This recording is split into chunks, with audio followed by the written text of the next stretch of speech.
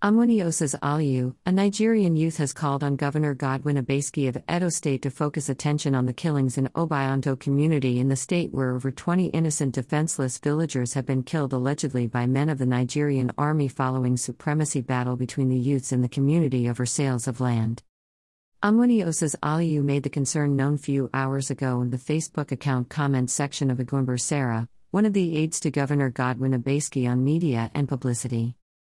According to Amwani Osas Aliyu, the issue with Governor Nyesom Wike of Rivers State is a mere political noise that will not benefit the people of Edo State.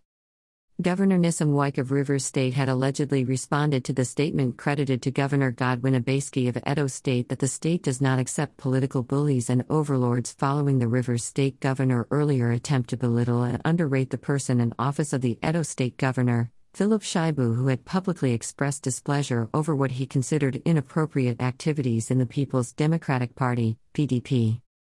Governor Wike in the media report said he's a merchant of crisis in the PDP because him and Rivers State government have invested so much in the party and he has the right to do so.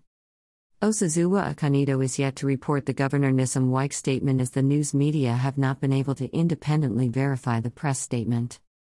There have been killing in Obayator 1 for the past 2 days now. I have not seen any statement from the state government. What is the state government doing about it? We want to know. The noise you are making between Governor Godwin Obaseki and Governor Wike is getting too much. You people should focus more on the issue we have here instead of fighting over things that will not be of help to his citizens, Amwani Osas Aliyu said.